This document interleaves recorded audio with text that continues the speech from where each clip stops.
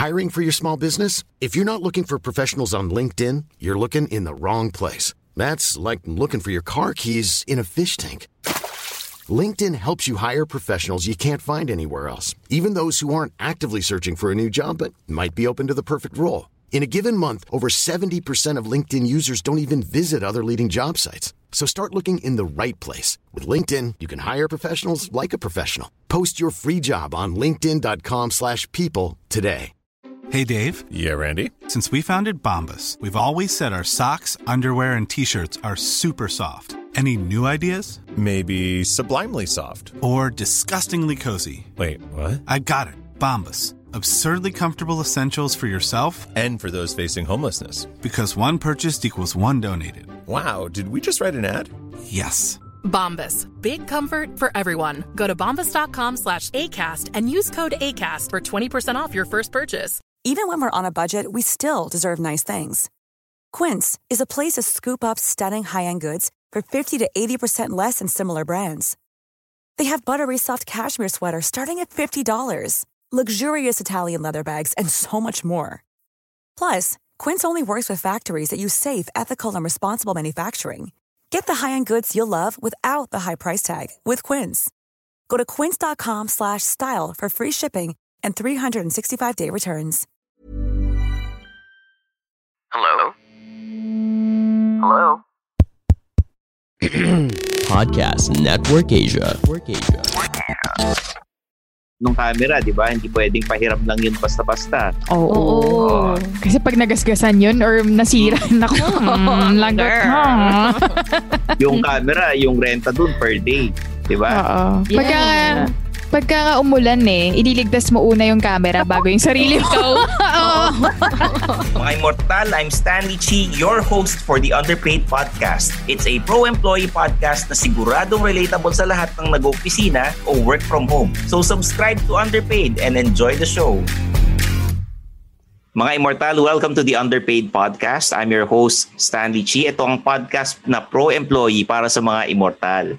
At ang pag-uusapan natin ngayon yung mga empleyado o immortal na nag-adulting. Kasi hindi naman lahat matagal na sa trabaho. Yung iba dyan, nasa mid-20s, doon pa lang nila nare-realize na meron pala silang babayarang mga bills. At laging parating si Judith. Siguro naman alam nyo kung sino yun, no? Pero huwag kayong mag-alala dahil pagdating sa adulting, ang dapat nating guest, yung mga taga-podcast na it's an adult thing. Yun, di ba? Nakapamilya natin dito sa PNA. Papakilala ko na si Hazel, Nika, and Carla. Hey, kumusta? Hello. Hello. Welcome to Underpaid. Hello sa mga Immortal. Hello. Kaya, kita nyo naman. Immortals. Mga Immortal. Dahil ito ay naririnig nyo pa lang, ibang datingan pagka taga PNA. Bukod sa magaganda at saka batang-bata, parang feeling ko, graduate lang ng mga to Wow naman. Graduate lang na itong mga to. Makapag-guest nga dito parate. Para... Saan lang tayo mapuri Nakakataas ng tingin sa sarili. Oo Tatanungin ko lang kayo ba nag-aaral pa dahil it's an adult thing? Nag-aaral ba kayo o kakagraduate nyo lang? Ano ba mga ginagawa niyo sa buhay? Formal education-wise, matagal na po kaming graduate, no? Like, let's see, a decade ago, mga ganyan po. But of course, like, nag-aaral in life kasi nga, di naman tinuro sa school ang adulting, no? So, continuous learning, of course. Mm-hmm. What we do, I'm a writer, director, producer, and fellow podcaster mo, Stanley. And I also teach film in Meridian International College. Okay. Si Ma'am Shi, Nika. Pareho kami ni Carla, writer-producer din ako. Pero ngayon, I am now a copywriter for an advertising agency. And ito din, podcaster din. Okay. On the side. Pareho tayong taga-ahensya dati. Ako taga-ahensya noon. Si Hazel. Anong racket sa buhay ni Hazel? Nasa fintech ako. Nasa department ako ng branding and operations. Pero same with Nika and Carla. Rumaraket din ako sa video production. Actually, yun yung original industry ko. Nag-shift lang ako 4 years ago. Pero ngayon, pag weekends, when I can, I still accept projects. I'm a cinematographer. Okay. Maganda yan Hazel, kasi pagka ikaw ay nasa creative field, lalo na pagka bagong graduate ka, idealistic ka pa eh. Gusto mo kung ano yung pinag-aralan ko, yan ang magiging trabaho ko. True. Nag-shift ka sa corporate. Ibig sabihin, eto ba dahilan ng inyong pagiging pag-a-adulting na mas na-realize mo kahit hindi ko nagawin to sa trabaho ko, pwedeng freelance naman. Kasama ba yan? Nag-shift ako ng career kasi yung filmmaking, ayoko na siyang gawing source ng income ko. As in, I don't want filmmaking to be my only source of income kasi gusto ko siya gawin dahil lang gusto ko siyang gawin. Yeah, naging ganun siya kasi dumating sa time na ayoko nang mag-shoot. Nawala na yung love ko for it kasi parang na-fall out of love ako bigla sa unang bagay na minahal ko, parang ganun. Dahil napagod ako or parang na-disillusion ako, ganun. And then I realized I wanted something more stable kasi I used to be a freelancer, parang ganun. And then nag-shift ako sa corporate dahil nga pero nag-shoot pa rin ako pag weekends. Yan, lagi ko katrabaho si Nico or si Carla. Usually sila yung nagbibigay sa akin ng projects kasi namimili na lang talaga ako this time na tinatanggap kong projects, lalo na kapag may puso yung project or may puso yung mga katrabaho ko. Yeah, ganun na lang siya. Oo, ganun yung gusto ko na lang siyang gawin dahil gusto ko na lang siyang maging passion, ganun. Passion project na lang, hindi na pinagkakita ng pera. Oo. True. Oo. Yan ang parang sign na nag-adulting ka na bilang isang empleyado or immortal. Ang sign yan na mas nagiging practical ka na mag-isip. Gusto mo ng steady income. Nika, Carla, ano pa yung mga ibang signs para sa inyo na pag ikaw nag-adulting na? Kasi aminin natin, nung tayo bagong pasok sa opisina, kahit ano man yan, multinational or medium-sized agency or family-owned business, minsan wala tayong pakialam sa sa sweldo eh. Importante sa atin yung title, di ba? Nung fresh grad. Basta gusto ko nung dati maging art director sa isang malaking kumpanya, sa isang malaking ahensya. O tapos bigla na lang na-realize ko, bakit yung ginagawa ng art director tsaka ng senior art director at ng creative director pare-pareho lang. Pare-realize ko yan eh. Nabudol ka nung kabataan mo, no? Ganun. Ba't parang mas matanda lang siya sa akin? Tapos pareho yung ginagawa namin. Tapos nakikinig ako sa kanya dapat. Hindi ako makadiskarte nung gusto ko. So, na-realize ko, ayokong tumanda ng parang ganito na binigyan ka lang, parang inedit lang yung calling card mo. Halimbawa, from art director, naging senior art director ka, tapos naging creative director ka. Alam ko naman na-adjust yung sweldo ninyo. Pero, kung hanggang sa pagtanda nyo, ganun pa rin ang ginagawa ninyo at lagi kayo nagpupuyat, nag-overtime, baka hindi na kayo tumanda, di ba? Hanggang mga 30 plus ka na lang. Oo. So, Carla, Nika, ano ba yung mga signs? Kasi si Hazel nagbigay na. Hindi na importante sa iyo kung saang industriya ka nagtatrabaho, basta you have a steady income. Yun ang isang sign ng adulting. Ano pa ba, Nika? Siguro for me, yung meron kang iba-ibang streams of income. Yung hindi ka lang umaasa sa isa lang yung pagkukunan mo. Kasi pag nawala yun, medyo delikado na yun. Lalo na nung nag-pandemic, medyo unstable. In all sectors, there's na-shock naman because of the pandemic. So for me, kung meron ka iba-ibang streams of income, yun yung sign of adulting. Like for me, for example, dati rin kasi freelancer din ako. Recent lang naman ako naging regular employee. Like a month ago. So, when I was still freelancing, aside from getting multiple rackets, I also started a small business, an online business, para ma-sure na meron ako ibang pagkukunan ng pera just in case walang pumasok na project because of the pandemic. Yun. Pwede ko mamalaman kung bakit ka nag-apply sa ahensya as a regular employee? Kasi dati, freelancer ka, you have your own side hustle. Yeah. Bakit ka nag-apply? Kasi when I was freelancing, lalo na nung pandemic, kumonti yung projects coming in and it was very unstable. I didn't know kung the next month meron pa akong susweldohin kasi walang pumapasok. So, na pag-isipan ko na I should try a more stable and regular job. Yon. Before naman, I also had experience in a regular job sa GMA 7 in a network. So parang I know the different arenas of being a regular employee and a freelance employee. So it was a conscious choice na I wanted to have a regular schedule, a regular paycheck. Yon. Okay. Parang yung stability yung hinabol ko. Iba ang datingan mo pagka from, nasa ahensya ka. Tapos mga supplier, mga nasa TV, nasa production, iba tingin nila sa mga taga-ahensya no? Parang Talaga? tayo yung kliyente, di ba? Okay. Tayo yung kliyente nila, lalo na pag may commercial, may mga isushoot. Yeah. Ikaw ba napansin mo yon yung nasa GMA ka dati?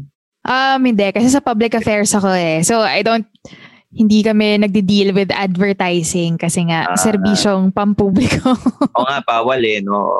Yeah. Pero gano'n nga naranasan ko nung nasa ahensya ako, pagka nasa supplier, talagang inaalagaan kami. So, si Hazel, kanya sinabi niya, kailangan may steady income.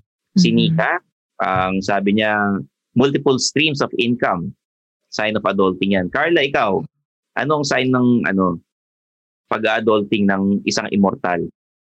Malihis ako from income. Ito more of yung expectations. Kasi when you're younger, very impressionable ka pa. So, akala mo kung ano yung mga nakikita mo na available, yun lang yung dapat mong tahakin.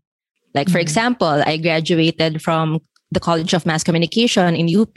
So, ang iniisip ko, dapat either broadcast or director ako or writer. Na ginawa ko naman. Then, after like a decade of doing it, I was like, bakit hindi ako nag-e-explore just because ba yun ang tinapos ko?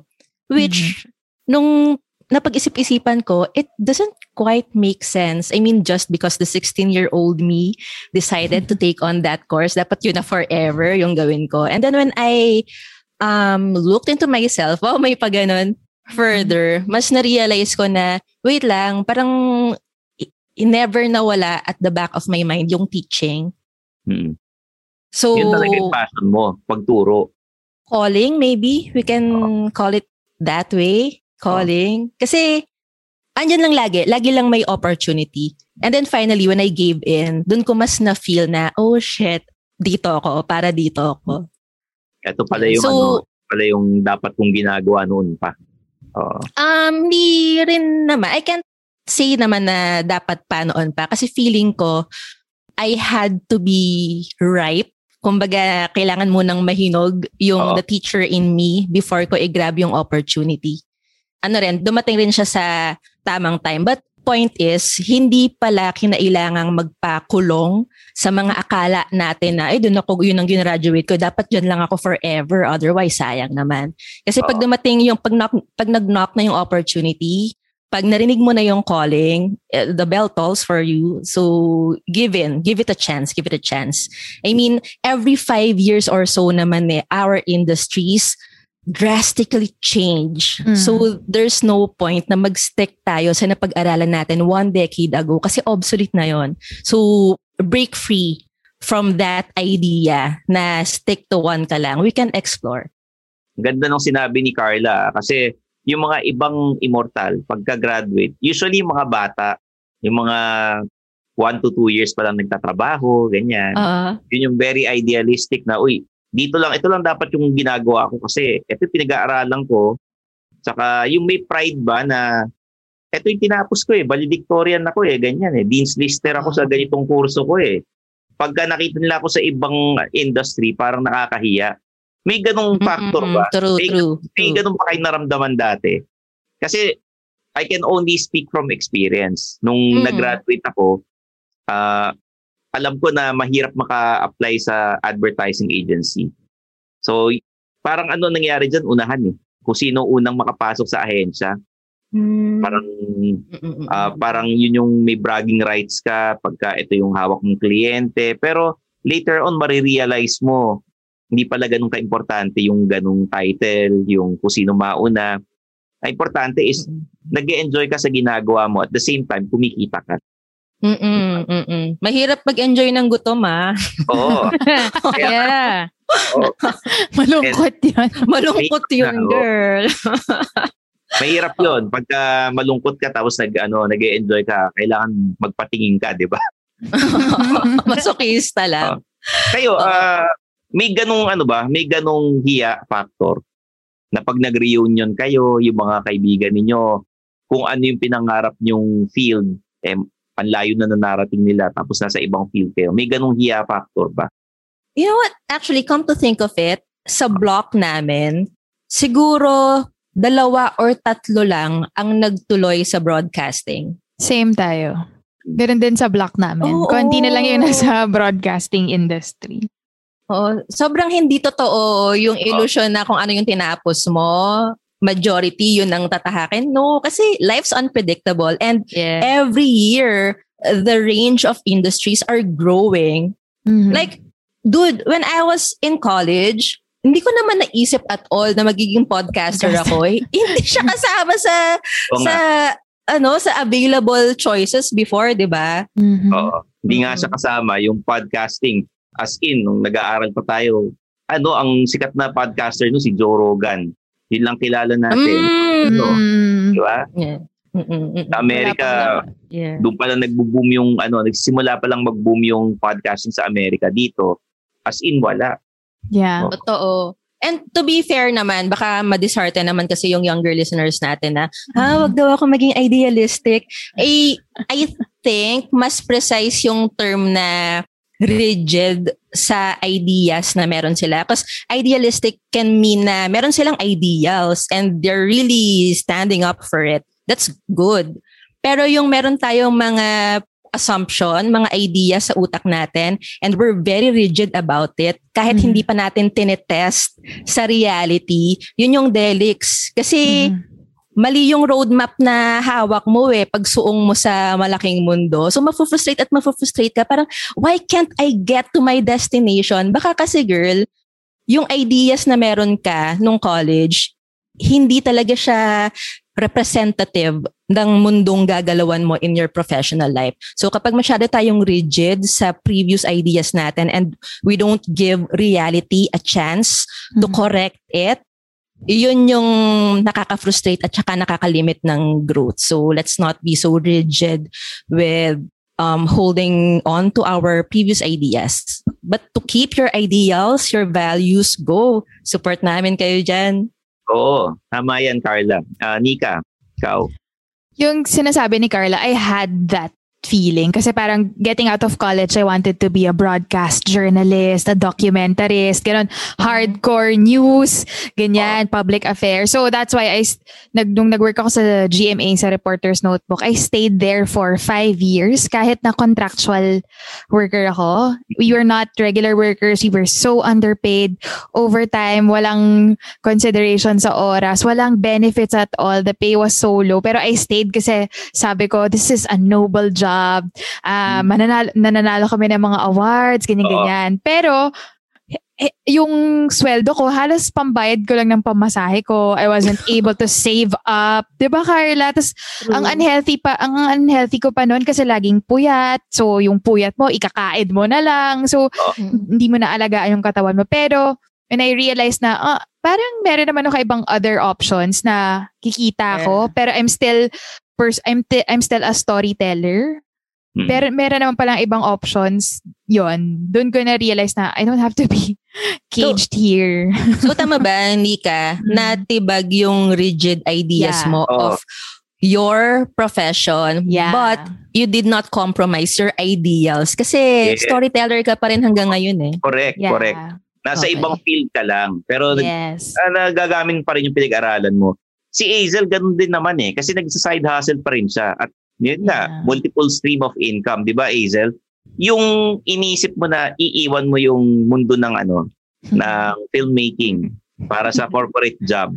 Masakit ba sa pride mo yan? O naging practical ka na lang? Hindi ako nasaktan. Hindi ako nasaktan. Sumaya pa siya. Ever since naman, I knew I wouldn't do this my entire life. Kasi alam kong marami akong gustong gawin. Parang sinundan ko lang kung ano yung gusto ko nung college na explore ko lang tong interest na to. Pero alam ko at the back of my head na marami pa akong ibang gustong gawin. Parang there are ideas, businesses I want to put up. Pero for now, ito muna. Sagarin ko muna siya. Pag nasagad na ako, saka ako magde-decide to move into another industry or career. So yun, saka hindi ako nalulungkot kasi grabe, I mean, yung importance sa akin ng creative expression, isa siya sa mga core values ko.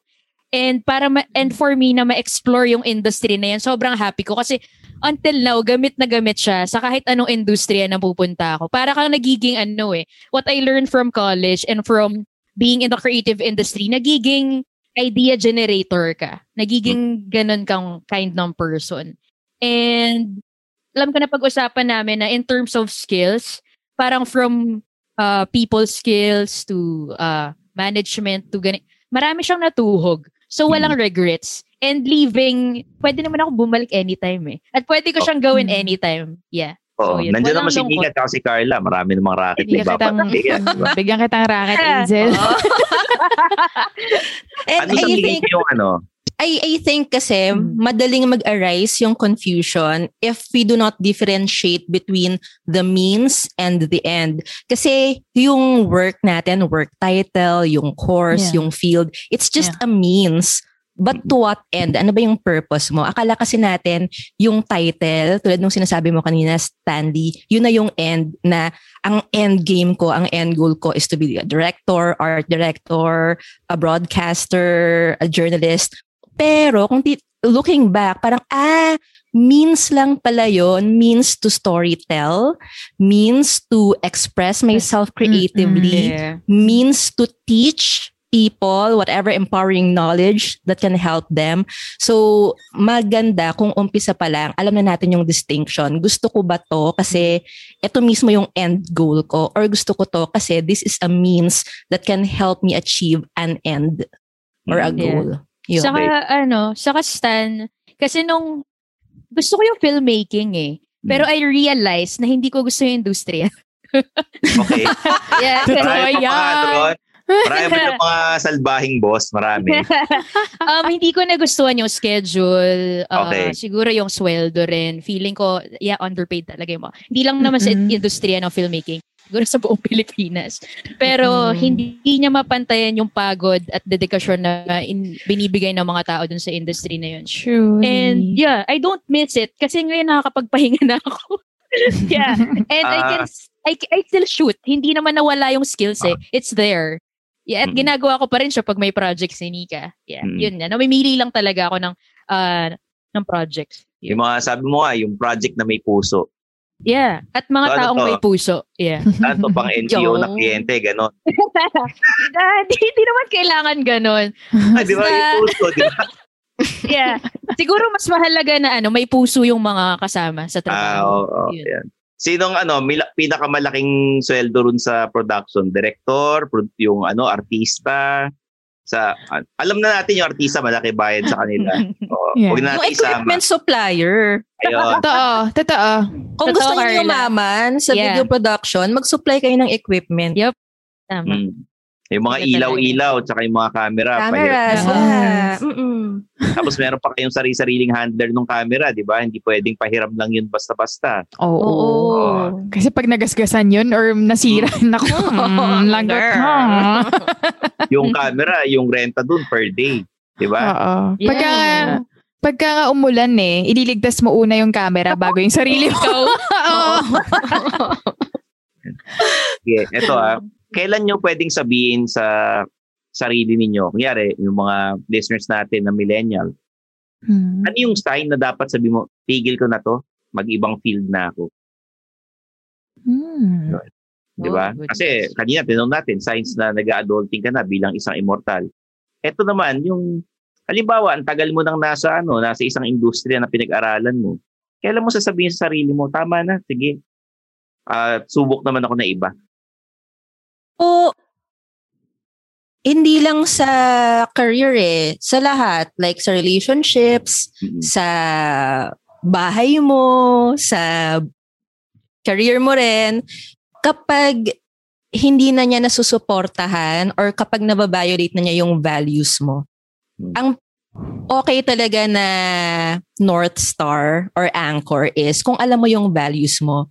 Ngayon, for example, ang tagal ko na rin hindi nag-shoot kasi ang lifestyle ng shooting hindi talaga healthy. And kung value mo yung health mo and it keeps violating that value, dude, it's a sure sign. Red flag na yan. Red flag na sa relationship, sa career, sa lifestyle, sa habits. Whatever violates your values, step back. Tingnan mo, parang worth it ba? Ibebend ko ba yung values ko for this? Kasi kung hindi, move on. Marami pang choices. There are always more choices than we initially think. Oo, hindi lang sa trabaho to, pati sa pag-ibig. Yes! Sa lahat, sa lahat. So, pagka healthy. Nika, ikaw. And sorry, i-reiterate ko lang, ang hirap maghula-hula kung hindi mo alam yung values mo. So first talaga, know your values. Yun. Okay. Sige, yun. Ma'am Shinika. Kapag pag ayoko kapag nagpo-procrastinate ako ng sobra-sobra or kapag ayaw kong makita yung mga tao, yung meron na ng physical manifestation na ayoko na, yung lagi akong low energy kapag yun yung gagawin ko or inaantok ako kapag yun yung may mga, your body gives you signs na ayaw mo nito. Look at yourself. Look at what you're feeling kapag ginagawa mo yung work na yan. If you're happy, kapag na motivate ka pa. When your body gives you signs na it's not what makes you happy, I think that's a sign na you have to change or explore other options. Okay. Hazel. Actually, same with Nika. Kapag ramdam ko na antindi na ng resistance. I mean, alam naman natin na there will always be days na hindi ka ganun ka-motivated sa work, low energy. Pero yung araw-araw. Yun, yung prolonged, no? Yeah, oo. Alam mo nang may mali na parang, saka alam mo, ewan ko, na-feel ko lang na ayaw ko na. Parang hindi ka na masaya. Hindi hila mo na lang yung paa mo pagpapasok sa opisina or pagpupunta ka sa sa trabaho. Truly. Yeah. Siguro isang Stan is pag meron ka nang nakitang isa pang yung lilipatan mo na. Mas excited ka na dun. Yeah. May nakita ka ng isa pang thing na okay, parang mas gusto ko na tong gawin. Pinipigil ko lang yung sarili ko kasi alam kong ito na yung matagal kong ginagawa applicable sa maraming bagay, ma. Yeah, true. Diba? Biglang may nakita kang, ay, wait, pwede pala to. Parang mas bet to, Parang parang hindi trabaho yan, Parang sa pag-iyon sinasabi ninyo, Pero, applicable din naman. Applicable nga naman talaga, Basta pag it's no longer healthy for you, leave. Ganun. Okay. So, tapang ni Azel. Ano yung mga red flags na nakikita nyo bukod sa values na sinabi kanina ni Carla? Pagka kayo hindi na maganda para sa health ninyo, sa values ninyo, ano ba yung mga ibang signs na dapat alis ka na dyan, pili ka na lang ng ibang gagawin sa buhay. Kahit medyo masakit. Ganon. Yung for me kapag, bukod dyan, for me yung yung feeling mo stagnant ka na. Wala ka nang bagong natututunan or walang growth, walang challenge. Feeling ko isa yon sa mga red flags. Okay. Sorry. Mukhang na mukhang counterintuitive kasi maraming tao gustong pumupunta dun sa place na sila yung pinakamagaling, brightest, pinakamahusay. Yeah, there's value in that. Pero sabi nga nila, when you're the brightest guy in the room, you're in the wrong room. Oh, I love that. Kasi yung rurok no? I mean, paano ka pa matututo? Yeah. Okay. What's next for you, diba? Hazel, yung ikaw, ano masasabi mo ron? Wala pa naman na nagiging tsakang boss, pero swerte mo, girl. Maswerte actually. Tsakang pero boss, wala pa sa nagiging pangit na boss. Sorry, Pangit yung physical o masama ugali? So far, good looking yung mga nag-boss sa akin. Yes! Napakabait. Pero, siguro, ang hindi ko nagustuhan yung kasama sa work. Yun. It's maliban. Siguro, I can't say, hindi ko pala share experience na bad boss kasi I've never had a bad boss. Siguro, co-workers. Pag hindi talaga kayo nag-go-work, tas nakita mo yung culture ng company is not for you, kahit anong pilit mo, it's either sige, ikaw magbago ng kultura. Wow, superhero ka. Or you change yourself. Diba? Ayoko namang baguhin yung sarili ko, i-adjust sa tsakang kultura nila. So, aalis ako kapag ganun. If they're not good for me, I'll leave. Ganun. Oh. Or paalisin mo sila. Charot. Actually, maswerte kayo kasi you have the choice na pumili kung you would stay or Exactly. Kasi hindi lahat ng mga immortal may ganung hindi lahat may ganung choice na bahala kayo sa buhay nyo. Hindi ko kailangan yung pinapasweldo sa akin, lilipat ako sa iba. Yung ibang immortal, hindi pwedeng mabakante ng trabaho. Kailangan meron silang regular paycheck kasi may binubuhay silang pamilya. Exactly. Yeah. So, anong papayo sa mga... That's why we're consciously choosing not to. Oo. Ano yung mapapayo sa mga immortal na nakikinig na syempre, hindi sila pwede mabakante. Meron silang pinag-aaral na either anak, kapatid, may binubuhay na pamilya, may sakit ang nanay, pero hindi sila masaya sa trabaho nila. Siguro alam kong hindi mabilis, pero have an exit plan. Hindi ko alam kung gaano katagal yung magiging exit plan mo. 1, 2 years, 3 years. Pero start doing something for your exit plan. Hindi ko sinasabing next month umalis ka na at ganun. Hindi naman kasi ganun kadali. Kahit ako naman pag nagre-resign ako, hindi rin basta-basta eh. It takes months din. Pero maikling panahon na yun compared to those na may family na binubuhay. Yun, sinabi ni Nika, if kaya ng time mo, alam kong sobrang daming sakripisyo pero create other streams of income. True. Alam ko itong mga ina-advise ko na to, hindi to overnight lahat at hindi lang isang weekend. Talagang papagugulan mo siya ng oras. Pero if you're really not happy, kasi in the long run, ikaw rin maaapektuhan yan. Yun, so yun lang. Have an exit plan talaga. Okay, Carla. Medyo hesitant ako magbigay ng advice kasi hindi ako qualified. Hindi ako madre de pamilya. Hindi ako padre de pamilya. I'm not feeding any mouth other than myself. So, paumanhin po if it might come out or come across that way. Siguro ang masishare ko na lang is universal fact na lang na single ka man or pamilyado ka man. Tulad nga nung nasabi ko kanina, there's always more choices than we initially assume. Alam ko merong mga taong mas maraming choices, pero always yan. Yung yung first on top of our minds na maisip nating choices, meron pa. Tingin pa tayo. And another is, well, hindi pa ako magulang, pero anak ako. So, I know na miyembro ako ng pamilya, kung ano mang klaseng member, like kapatid, apo. Important naman talaga ang pag-provide financially. But sana look into yourselves look into yourselves then na are you just being a good provider or is your work eating your soul na rin? Kasi your kids don't just need your sweldo. They need you as a good, present, happy father, happy mother. And if your work is taking that away from you, nade-deprive din yung mga kapamilya mo dun sa better version of you na kinakain nung toxic workplace na yon. So sana ma-consider din yon. Okay. Madam Nika.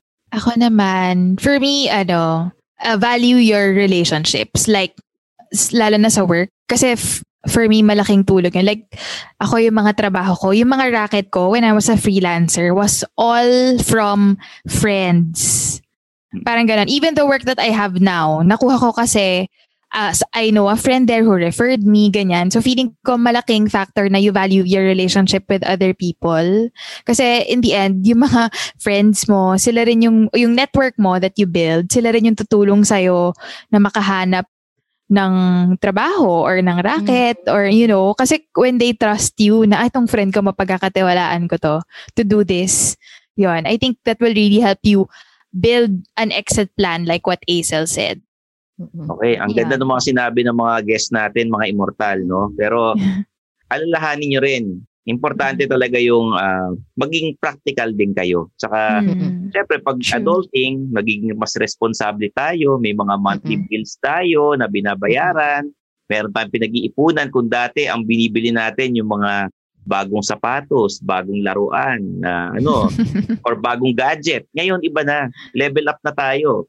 Either sasakyan, condo unit, or tuition fee. Insurance. Yan, tuition fee. At ang ganda nung sinabi nila, kailangan meron kang multiple streams of income. At syempre, dapat hindi na compromise ang inyong health. Sige. Tsaka siguro na rin, siguro it's about time na rin na tibagin natin yung narrative na either or siya, na either you pursue your passion or you become financially stable. Pwede namang both. Pwede yan, pwede. Magagawa ng paraan yan. Huling tanong bago natin pag-usapan ng inyong podcast, ano mas importante sa inyo? Job title, sweldo, o yung posisyon? Yung sweldo. Promotion. Sweldo. Hindi pa sumasa. Job title, sweldo, promotion. Yan. Di ba magkakaano yun? Pwede, lang. Pwede ka naman mapromote na hindi tataas sweldo mo. Pwede naman maganda job title mo na malit sweldo mo tsaka hindi ka napopromote, di ba? So anong importante sa inyo? Si Nika sabi niya sweldo. Yung tatlong yun lang ang ang pagpipilian. Sweldo. Oo. Sweldo. Ano yun? Sweldo. Diba? Yan ang nagpapatunay na nag-a-adulting na nga kayo. I mean, dude, hindi kasi ano ba ibig sabihin ng mga yun? Kasi perception lang naman yung title and position But sweldo, mapapakain ka. Mapapakain yung mga mahal sa buhay mo, mapapagaling yung mga may sakit. Pero pag ba nagkasakit ka, pwede sabihin mo, hoy, director ako, ba't ako may sakit? Ano? So, ayan, ang galing Talagang nagpapatunay na nag-a-adulting na nga kayo. Kasi pag mas bata ka, ang pipiliin mo job title tsaka promotion Di ba? Pagka fresh grad ka, may mga iba, hindi ganun mga pang rich kid problems. Hindi importante ang mayaman si papa. Ganon. Pero maganda yung promotion kung nag-grow din yung skill mo at saka yung mo. Pero kung wala namang kaakibat na growth, pati sweldo, wag na lang. Okay na. May mga ganun napopromote sa trabaho pero yung sweldo hindi napopromote. Tanong ko. Madami lang yung trabaho mo tapos yung sweldo ganun pa rin. At walang OT-pay. OTY, hindi OT-pay. Alam mo ba yun? Tayong papayag. OTY. Thank you. Uy, pag-usapan natin yung inyong podcast. It's an adult thing na consistent na top raters sa Spotify, top 200 sa upper 200 kayo, mga 100 kayo Minsan nasa ata kayo, above 100. So, i-promote nyo naman itong promote nyo naman tong podcast ninyo. Go, Carla. Go na. Kayo na. Ikaw na. Tuturan pa no? Parang magjojowa Parang magjowa Pagbababa na yung phone. Oo, ganyan. Sige na. Sige na nga. Ako na nga. Sige naman, So, makinig po kayo ng It's an Adult Thing. Pinag-uusapan namin yung mga bagay na hindi natin natutunan sa eskwelahan na kailangan pala natin para maging mabuti at magaling na adults at malusog na adults. So, we talk about health, wellness, mental health, sex, relationships, career advice, mga self-awareness stuff. Financial literacy. Yon. So, if you want to know about that or if you want to contribute knowledge about that, pwede nyo rin kaming i-message sa Facebook and Instagram namin. It's an adult thing. Yes. Ilang beses kayo sa isang linggo mag-release ng podcast episodes? Once a week or basta 4 times a month, meron kaming 4 episodes every month. Yes. Minsan surprise Surprise! May bago Pati kami nagugulat kami. Ngayon na ba? Social media accounts. Promote nyo na. Go, Carla. Yes, meron kaming Facebook, Instagram, and Twitter. Ang handle po namin ay, bagong-bago. It's an adult thing. Hirap hulaan. Kayo, yung mga personal accounts niyo, promote nyo na. Guys, supportahan natin mga Imortal. Itong It's an Adult Thing na podcast nila Carla, Nika, and Azel. May mga Let's personal promote Nika's business, sour candy, kombucha. Lang. If you wanna try kombucha, it's a healthy drink. Parang juice na tsaa. Try it out. It's at Sour Candy Kombucha. Yung candy with a K. Nika, para siyang soft drink alternative, diba? Yes. Alternative. Tsaka legit na yun ang source ko ng probiotics these days. Yeah. Pero Is it good for vegans, yung kombucha mo? Pwede sa vegan? Ayun. Ayos. Sige. Yeah. Si Carla, suki ko yan. So, kasi dati, ang iniinom ko, yung pwede bang banggit ng product? Pwede po. Oo. Dati Yakult. Tapos na-realize ko sa mga lumalabas nga na research, parang budol lang yun kasi ang taas ng sugar content niya. So, yung probiotics niya, natatapatan lang din ng sugar content. So, parang canceled out lang. Yeah. Pero kapag kombucha, yung tulad nga nung sa sour candy kombucha, siya, like pure na probiotics. Wala nang etchos na sugar, milk, emerald. Mas magaling pa mag-testimonial si Carla kaysa sa akin. Hindi kasi, suki nga ako eh. Like, I genuinely love the product. It's sour candy. Mo na to, Nika. Diba? PR kit, Nika. PR kit. Oo, galing. Contact yung sa Instagram, meron kayo, no? Mag-order ka, masubukan nga yan. Yes. Support natin mga Imortal. Yes. SOUR space. SOUR. Oo. KANDY. Tama ba? Yes, oo. Sour candy. Sige. Ayun, mga Imortal, thank you for listening. The Underpaid Podcast is produced by Podcast Network Asia and Podmetrics. We release episodes every Mondays and Thursdays. Follow niyo po kami sa aming social media accounts at The Underpaid Podcast on Facebook and Instagram. Tapos ako naman yung personal accounts ko at Stanley Chi on Twitter and Instagram, pati sa YouTube, TikTok at _Stanley Chi. Follow niyo lang po ako. At pag-uusapan natin yung anything and everything about buhay immortal. Yan, mga bukod sa opisina. Okay? So, there you have it. Kita tayo next episode, guys. I'm Stanley Chi. For Azel, Nika, and Carla, this is the Underpaid Podcast. Bye! And that's another episode of Underpaid with Stanley Chi. Hit that follow button to get updated with our new episodes. Follow us at our socials at the Underpaid Podcast. Kita-kits, mga Imortal! The views and opinions expressed by the podcast creators, hosts, and guests do not necessarily reflect the official policy and position of Podcast Network Asia. Any content provided by the people on the podcast are of their own opinion and are not intended to malign any religion, ethnic group, club, organization, company, individual, or anyone or anything.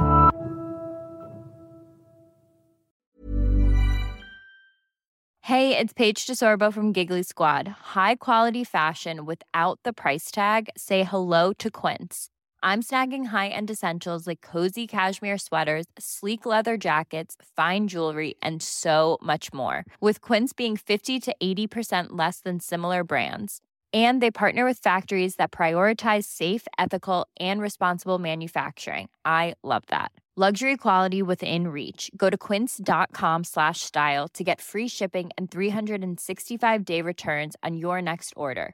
Quince.com/style.